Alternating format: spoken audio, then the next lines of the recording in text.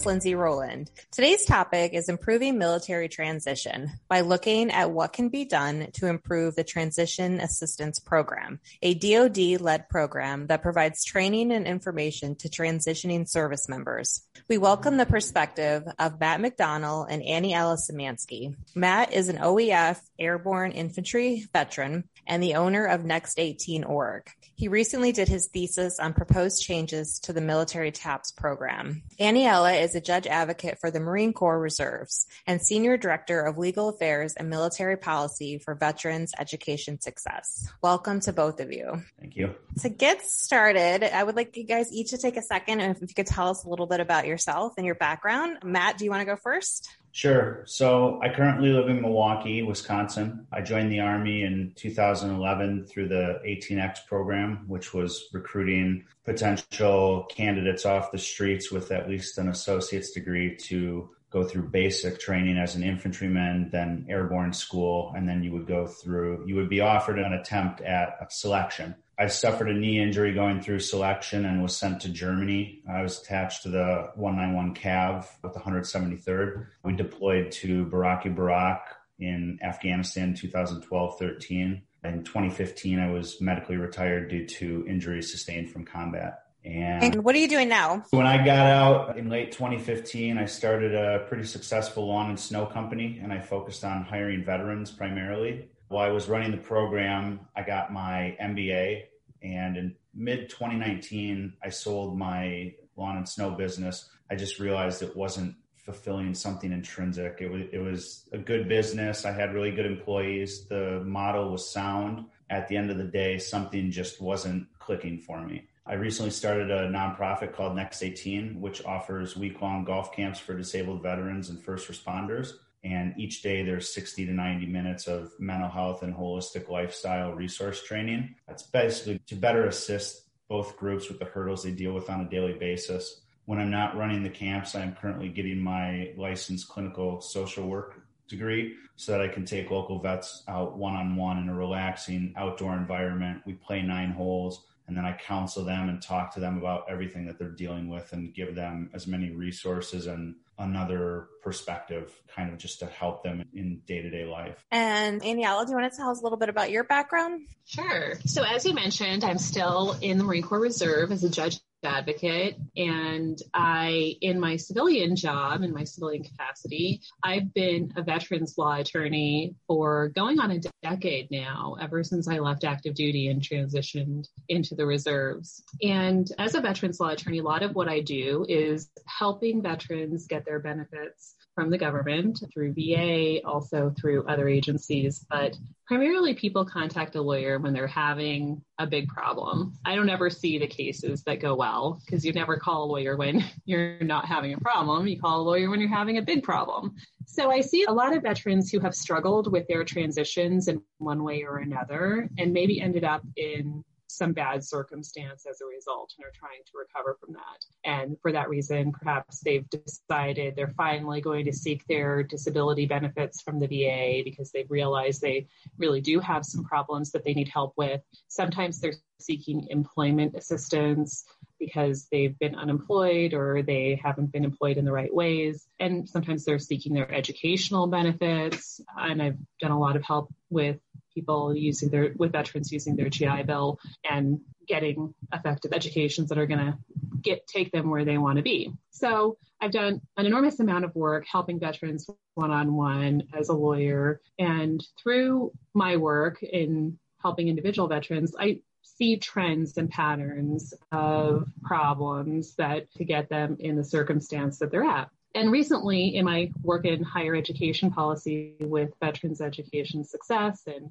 helping individual veterans who are trying to use their GI Bill to get ahead in life after leaving the service, recently I found that an alarming number of veterans were using their GI Bill at schools that probably were not great, schools that when they graduated from these schools and went to go look for a job, their education was not recognized, or some even said they were laughed out of interviews because they went to schools that just didn't have any credibility. But it's not like the veterans knew that. It's not like they purposely chose schools that were going to get them laughed out of interviews. They just didn't know. And when I started to really look deeper into these issues, it became clear to me that when veterans were making these decisions after they transitioned, such as what school to go to, where to use their benefits, how to use their benefits, they weren't really doing it with all of the information that they should have had available to them, like what schools are good for veterans to attend and what are the important things to look for in schools. How are you going to position yourself for the career you want? And because I was seeing so many of those repeating problems, I started to look at where can we really prevent this from happening in the first place? Because basically, when I came into the picture, it was almost like it was too late. They'd used their GI Bill up. They didn't have the college degree that they wanted or needed. They didn't have the career that they had expected. And it's with the GI Bill, once you use it, it's gone. You can't go back and get it again just because you don't like where you went to school. So I started looking at how can we prevent this from happening to begin with, instead of dealing with it on the back end after the GI Bill's already been used up. And I looked at what DoD was doing and how DoD was teaching the education lane of the transition program. And I found that their curriculum was pretty cursory. It wasn't very in-depth. I tried to make some recommendations for them to improve the curriculum to be a little bit more useful practically. And I am still working on that. Anything having to do with trying to get DoD to change something is a slow-moving ship. So that's still in progress. But then I started thinking even deeper how maybe this is a problem that needs to be addressed before transition assistance, before they go through TAP. Because I actually found out from DoD that with the TAP program, only 25% of the service members who go through TAP choose the education lane. And so 75% are not getting this information about where to use their GI Bill, how to use it effectively, what other programs might be out there to help them. They're completely missing it. But that doesn't necessarily translate to who's using their GI Bill afterwards, because some statistics indicate that almost all transitioning service members at some point post-transition use their GI Bill, especially the post-9/11, because the benefit is so generous. So that means a vast majority of people who are veterans out there using their GI Bill didn't receive the training in the transition assistance program about how to use their GI Bill and what to look out for and what that really means in setting up your career long-term for success. So then I thought, well, maybe we need to look at pre-transition assistance education and getting at service members before they even get to transition assistance, because as a majority of your listeners probably know, the GI Bill is not the only education game in the military. There's actually a really great benefit when you're still serving called DoD's Tuition Assistance Program. And that's a program where service members can get tuition assistance for taking classes while they're still on active duty. And it's a really great program that allows basically service members to get their college degree without even touching their GI Bill. They can save their GI Bill for after service to go to grad school or transfer their GI Bill to their children or to their spouse and just use DoD's money to get through college. But the further I looked into that, there was actually even worse programs in place to make sure that DoD's tuition assistance money was being used at colleges that were providing a good return on investment. And this is taxpayer money going to schools that are not providing a good education to the people who are designed to benefit from it. So that's when I started looking really more into what can we as a Department of Defense do better with preparing people for transition. And I started to notice just by looking at the education portion that there are so many opportunities throughout a service member's career cycle that we could be preparing them for transition, but we just don't realize it. We don't realize that, 2 years into service might be the right time to start thinking about what college you want to graduate from years later. That's when I came across Matt and his work with how the military can improve transition assistance, because I think his ideas were spot on to what I thought would address the root cause of these problems. Well, then I think that's a good segue. Matt, do you want to talk about your thesis and some of the recommendations that you have found for TAPs? Yeah, and I just wanted to point out, it's interesting what Aniela just said about using the tuition assistance while you're in. I actually spent the last 12 to 13 months of my term attached to a WTU, which is a transition unit for injured service members. And when I got into that, I started using the assistance, and I was able to get 2 full semesters of school done. So I went from when I joined the military, having my associate's degree, to being about 18 credits short of having my undergrad completed. So when I got out, I immediately just kept going through the schooling without missing even, I think, a month. And I had my undergrad done in about a semester and a half. So that allowed me to save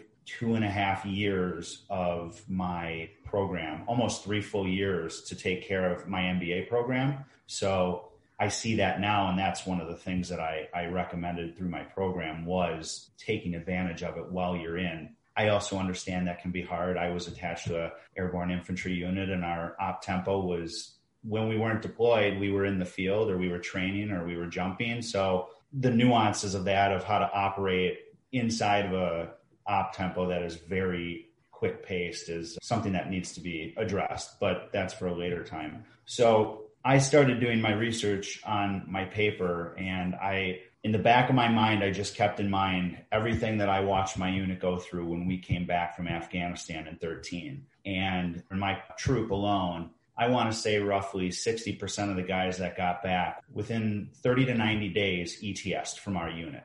And at the same time, our location in Germany, Schweinfurt, was closing down, and the entire company relocated to Grafenwehr. So we had leadership at another location. We had service members leaving service, guys ETSing, PCSing. It was very chaotic. And at the same time, guys had to go through TAP. So you had clearing posts, getting orders to go to another location, getting orders to move to another post, and then all of that was going on, and it was, hey, we got to get you into these classes. We got to get TAP going. And I just remember a couple of times where some of the guys would have to go to TAP, and they would get a call from someone in the unit higher up than them. Hey, we need to be at the helipad, or we got to be at the jump site today because we have to jump and you have to qualify for your airborne pay. And I just thinking to myself, aren't these guys supposed to be focusing on TAP and getting out of the military? Why is this relevant? Or they had to be on CQ. So something that was so short term, we weren't looking at the long-term picture. So from that, the thing that really stood out to me, and one of the first options that I put forth, was TAP needs to be put on a TDY status. And every post that I'm aware of has a TAP location. So when I was in Schweinfurt, there was a little building on Schweinfurt's post that everybody that was at Schweinfurt would go to through TAP, and they had civilians come in that took care of all the training. But like I said, you would go to TAP and you would get pulled back, and you were still attached to your unit. So your commander could call you and say, hey, get back here. You're on CQ, or you need to be in the field today for unit level training. So you would go think about what that's like, going to this training that's going to be supposed to be preparing you for post-military, and your leadership calls you in the middle of maybe writing a resume, and they tell you, hey, you're on CQ in 20 minutes because someone else can't be there. Now you're losing a 3 to 6 hour block of training that is mandated by the DOD, and you've been there for maybe 10 minutes. So you attended it. We're going to mark it down as you were here. And that's the course that you get for the rest of your civilian career. You just get that little bit of 20-minute block. They can set it up in a way that there's a duty NCO at each one of these locations. And for the 1 to 2 weeks that the soldier is at TAP, they still have to go through PT. They still have to do whatever's necessary for the daily routine. But between the hours of X and Y, TAP is their focus. They won't be bothered by their command because they've been put on TDY status. And because they're still on post, there's no need to pay them the TDY, the per diem, or anything like that. They can still go home at lunch, They can go home at night. They don't need any special billeting. So this, and I know the military loves low or no cost, this alleviates that problem right off the bat. The other option that I put forth was, and this is a little bit more of a long-term plan, every officer that goes through the military that intends to be in for a certain period of time has to go through BOLIC, which is Basic Officer Leadership Course. More often than not, this is a TDY and you're sent to a central location, depending if you're CONUS. But with this, I believe the program's roughly 24 weeks long. Now we have all of these officers. Every officer that's an O2 is in this program, every single one. And it's a requirement to go to O3. So if we take all of these officers, they're already here, they're already on TDY, they're already in billeting, they're already getting per diem. We find a way to incorporate even 2 days of the curriculum to teaching them about the benefits of taking care of their soldiers long term, and teach them how to enroll their soldiers into class while the op tempo is low, so that the soldiers can start taking 1 or 2 classes when maybe the next 6 months is going to be pretty quiet for them. And even if it's just 1 class, teaching them how to enroll, then they get to experience what it's like to be in class. They start building a rapport with their classmates. Maybe they even identify, hey, this school isn't for me, but you know what? I didn't waste my GI Bill because I'm using tuition assistance right now, so that when I get out, I still have my 4 years of my GI Bill. So we're saving them those 6 months and the cost. And ultimately, it's going to take time, but you end up kind of teaching a new generation of officers. It's important to take care of your soldiers. This is how you do it. You take care of them and you want them to be there for you while they're underneath you. This is how you take care of them long term. You set them up for success. And at the end of the day, it potentially just lowers one of the barriers that they have when they get out. And with the program, I mentioned that there could be a way that this could potentially count as promotion points down the road. Some type of system where we perform a census of their units at the time when they were O3, when they were in a troop level command position. It could be a census that's sent out maybe after 3-5 years, whatever that looks like, to satisfy some need. And it's anonymous, and the soldier, now a veteran, is able to go back and maybe there's 5 questions. Did your commander do this? Did he show you how to do this? Do you think he truly cared to take care of you? And maybe it's only worth a handful of promotion points, but when other officers see other officers get promoted because of those few extra points, they start realizing we need to really take this important, and we need to put the onus on maybe taking care of our soldiers long term. Okay, so I want to go back. I have a lot of questions, but I want to go back to the second recommendation, which would be to teach new officers, newly minted officers, how to take care of soldiers. And I just wanted to say on that, I think that you will agree with me on this. The idea and what it means to take care of soldiers, I feel has changed since like maybe you or I got in, whereas like it may have been before, like making sure they have chow or making sure they're okay with their family or these things. But now it is like encompasses like their lives afterwards, their education, them becoming better soldiers. So I think that that the idea of what taking care of soldiers has changed. So to educate a new generation of soldiers, what we would like that to look like today, I think is key. The other thing I wanted to mention was also, I believe that like when officers leave the military, they automatically are farther ahead than enlisted by the fact that they have college already, or that they've experienced it and they at least know that they want to engage in college or they don't. So I think it's important to remind them that a lot of times soldiers will leave the service and they don't have that education to back them up, or they don't have that degree ready, or they don't have the skills of what it's like to sit in a classroom and get a degree. So I think that is another very important factor. And then on to your third, I like the idea, but how would you define, and what would be the measures you would define transition success if you were to evaluate an officer? I think the biggest thing at the end of the day is I knew when I got out of the military, there were going to be hurdles. There were preconceived notions of what it's like to be a veteran when you get out, what it's going to be like leaving the confines of your unit and going off into the world, and you no longer had your team with you. And I think at the end of the day, success is defined by not the immediacy, but the long-term effects of each individual service member and their transition and the outcome of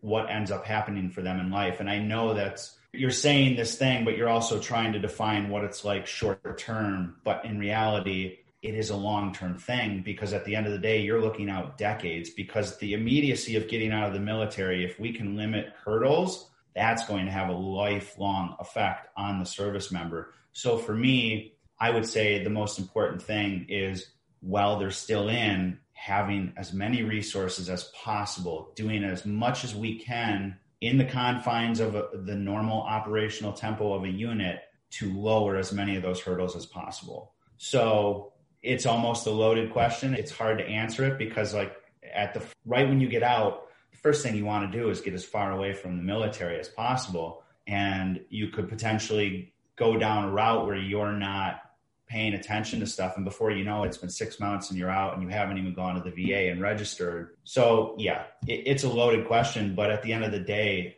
the concern for me is as much attention as can be put before the service member gets out and before they're away from leadership and people that at the time can say, hey, you need to do this. Like, I'm telling you, you have to do this, because once they go out into the wild, no one's telling them what to do. Aniela, what are your thoughts on this? I think for a successful transition that there is at least a bare minimum. And the bare minimum that I think is necessary for a successful transition is at least knowing what resources are available to you and how to use them. I can't tell you how many veterans I talk to that don't even know the basics of where to turn to get help. And there is a tremendous amount of assistance for veterans now, especially during what people consider the transition phase. And the fact that they don't even know where to begin is problematic to me, because you should at least know what's out there and how to use it.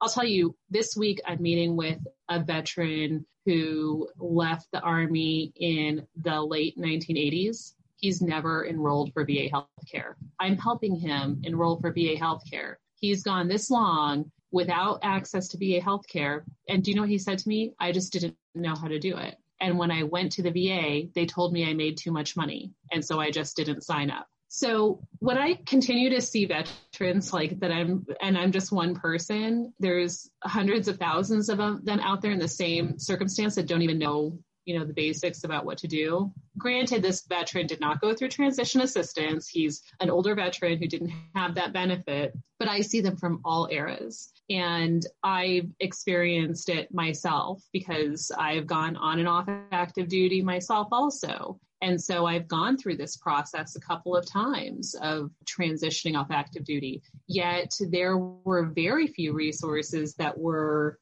proactively provided to me in that process. Luckily for me, I am a lawyer. I already had a law practice. It wasn't as necessary for me, but as I'm going through this, I'm like, hey, no one's actually going the extra mile or actually extra inch to give me any information here. It was all sort of incumbent on me. And the last time I transitioned off of active duty was in 2019. So, that's pretty recently. So there's still something missing. And the missing is really understanding what's available to you afterwards. And like I said, there's so much that there's really no excuse for it. But I also wanted to comment on the responsibility of the military now to take a lot more ownership for how successful people are outside their military careers. And I think that the reason that has become more important than it was in the past is because we have seen what not doing that has resulted in.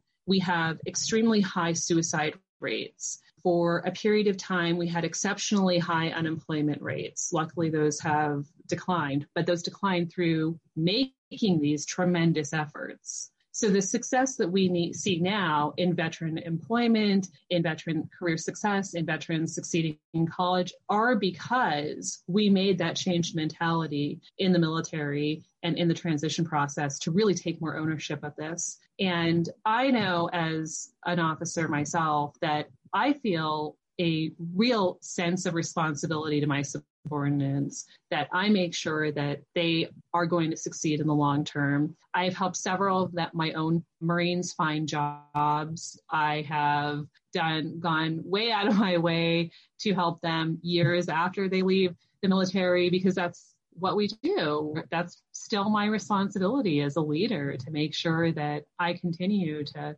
help them any way that I can. And that's our responsibility to each other, and really the responsibility of the government as well. Yeah, I don't disagree with you at all. I definitely think that it is a huge responsibility. I do want to point out, though, this part, though, is that I feel like, and this is like me putting my commander hat on, but just remembering, like, as a commander, there were just so many things on my plate all the time, mission essential tasks or training or MedPros or the latest incident. And I just think that we're really quick in cases of like suicide and mental health and sexual assault. Like, we're very quick to say commanders need to do this and this. But I also think that there has to be a look at like what we can take off commanders' plates if we are going to start prioritizing these new priorities, because if everything's a priority, then that's how soldiers slip through the cracks. And that's how we're not able to prioritize transition, or even like the small thing, like you talked about, is that TAPS class. Like, commanders feel that there's something else more important. They can pull the soldier from the class, and as small as and short as that class is, the soldier needs to be there for it. So I just want to throw out that while we're looking at this issue, that I think that especially during garrison times and deployments are not as heavy right now, that we do start to prioritize and give commanders the space to prioritize education and to allow soldiers to go to these classes. Matt, what are your thoughts on that? I agree with what you're saying. And again, coming from the 173rd,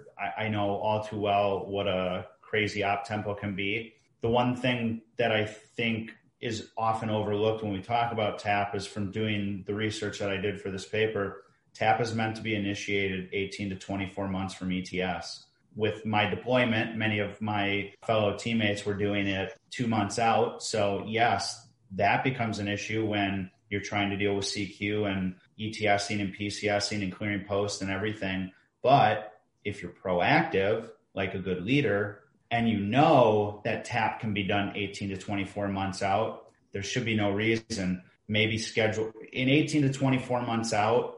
I don't exactly know what what it looks like as far as seeing a battle plan for 12 months out, but you should be able to see, okay, I know these guys are in my command and they're going to be ETSing X amount of time.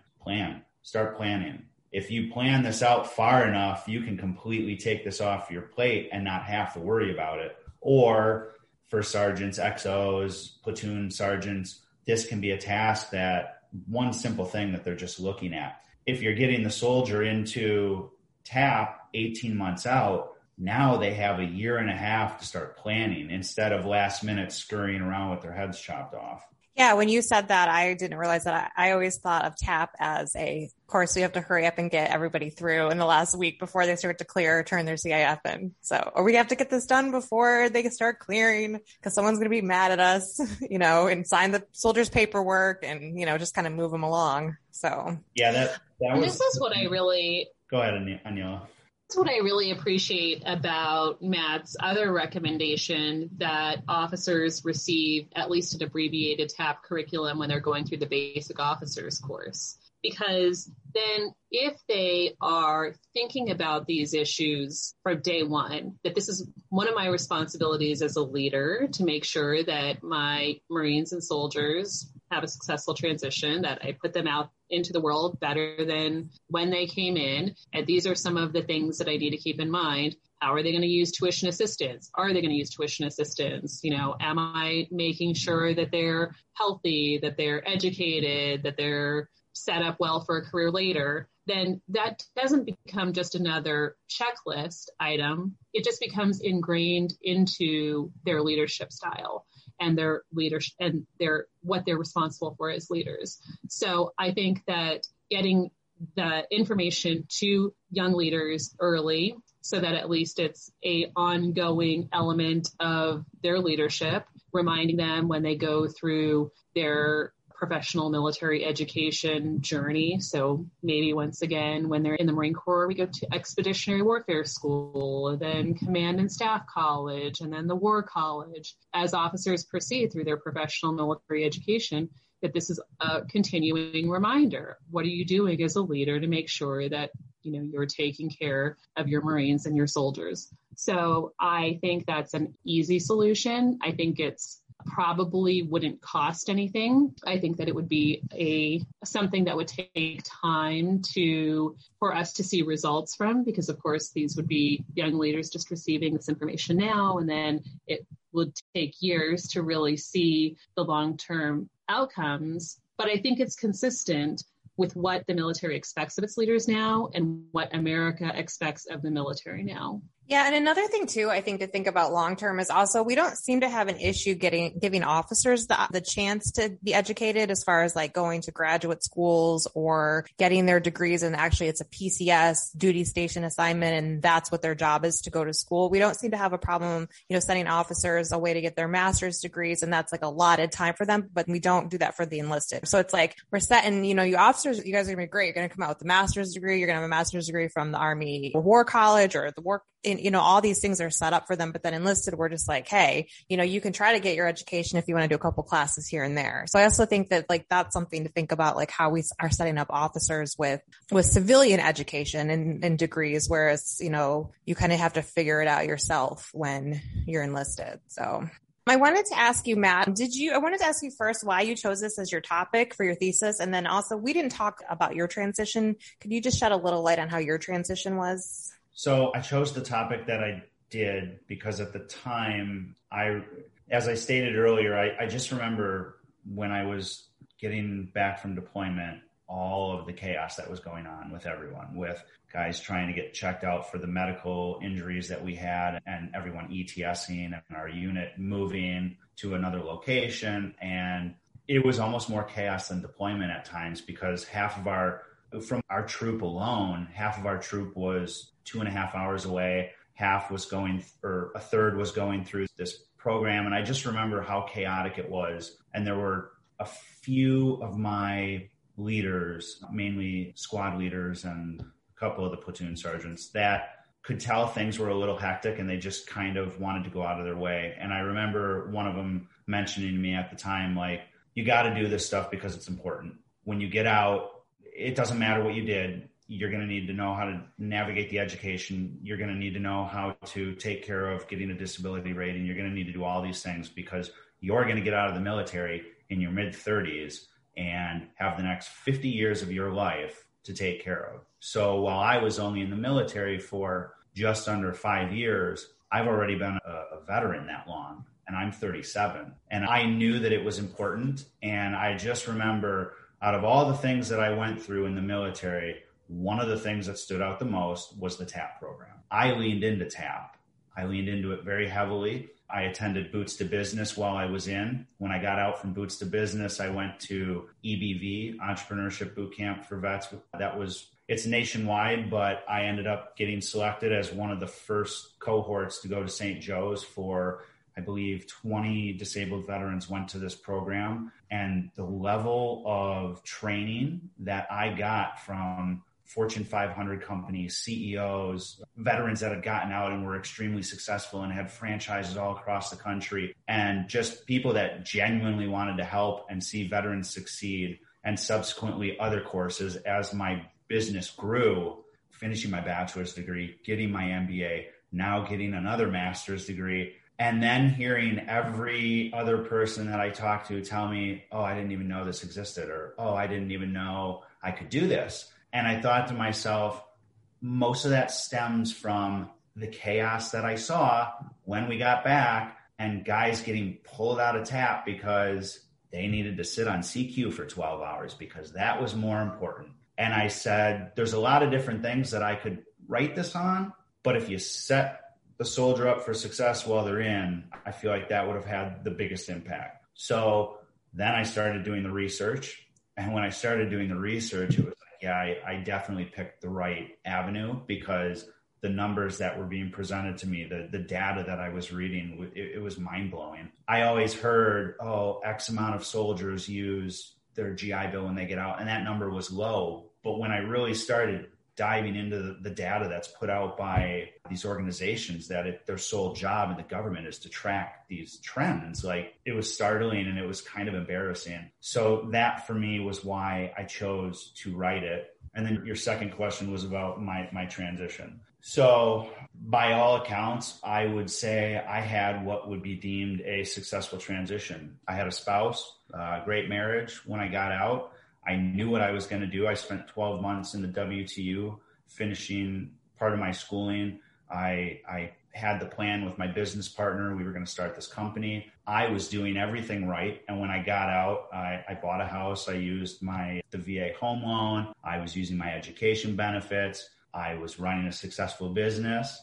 So on paper, everything looked great. I ran into a hurdle with the VA, and I won't really get into it too much, but there was just some mismanagement of meds that I came off from deployment, and it did not go well. I had to sell my business. My marriage is no longer. But at the end of the day, I was resilient enough to get through everything, to overcome what had happened. And it taught me, and it kind of opened my eyes, and it was like, yep, this is what I need to do. This is why I'm getting into the mental health with the vets and first responders. I know firsthand what it can be like when you're going through that. So at the end of the day, hurdles that shouldn't have been there, but I was able to lean on a lot of the resiliency that I learned in the military to get through that. And ultimately, I'm in a better place now. And that's the roundabout story of 5 short years being out of the military. Thank you for sharing that. Do you plan to take some of these recommendations to Congress, or do you have plans for this thesis? Or I am at the beck and call of Aniela. She reached out to me about,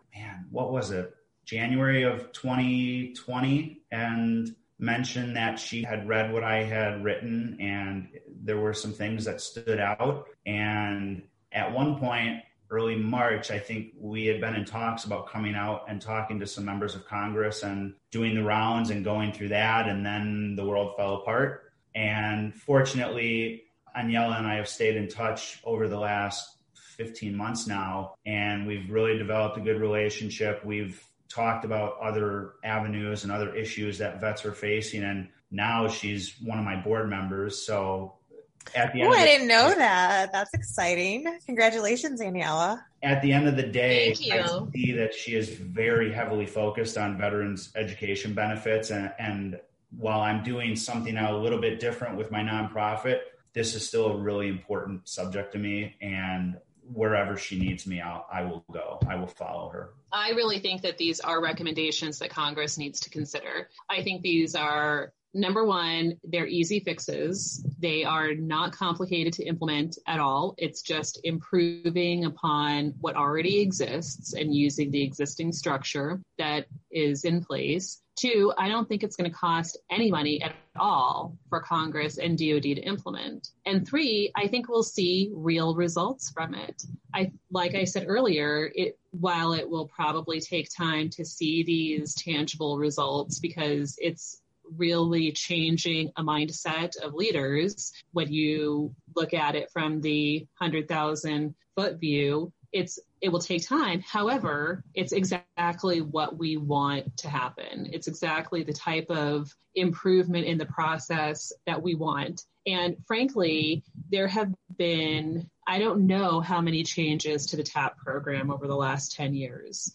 So many that I can't count. Congress is always tweaking, improving, changing, adding to the TAP. But really, transition is not a TAP class. Transition is your life is changing, and that is a process, not a week. And if we start from the beginning and continue on until somebody is successfully transitioned into a stable future, that's the transition, not just a week. And this is exactly the type of solutions that will get us there. Yeah, I totally agree. I think these are very feasible. I think they're very realistic. And I think they can have a huge impact if implemented correctly. Before we go, I wanted to thank you both for being here. And Matt, I wanted to thank you for sharing your thesis with us and those recommendations, as well as Aniela, the issues that you've seen with military transition. Did either one of you have any last minute thoughts before we leave? I would like to say that if there's anybody out there listening who has ideas on improving transition, share them. These ideas came about because Matt saw a problem and he actually went through the effort of trying to address it. And there are thousands, if not hundreds of thousands of good ideas out there that people have. We just never hear them. And you shouldn't be shy about trying to improve the military. You shouldn't be shy about trying to improve veterans issues or anything else. Talk to Congress, share your ideas, talk to people who are active in the arena. You will have allies if you seek them out, because this is an issue that's important and this is where the ideas come from. I agree. And I think another thing that's really important is, like I said earlier, when we get out, we all go to all different corners of the world and we lose those connections with the people that we were with. And if we know when we're getting out that we're probably not getting the necessary resources that we need, you're your own best advocate, whether that's for what goes on at the VA or your education benefits or any of the other hurdles in life that you're going to face. If you really want something to change, you have to put the effort in. I wrote this thesis for a grade in a class. I didn't think anyone would ever see it because it's a small college in Milwaukee, and it found its way to Aniela, and it could one day be picked up by the Department of Defense. So advocate, speak up. If you see something that needs to be fixed, come up with a plan, make sure that it works, and put it out somewhere. I like that. All right. Well, thank you both for being here today. Thank you, Lindsay. Thank you for joining us today. Please take a second and find us on Facebook and Instagram to stay up to date on the latest episodes. Have a show idea or want to be interviewed? Please email me at podcastcarryon@gmail.com. We will see you next time. Thank you.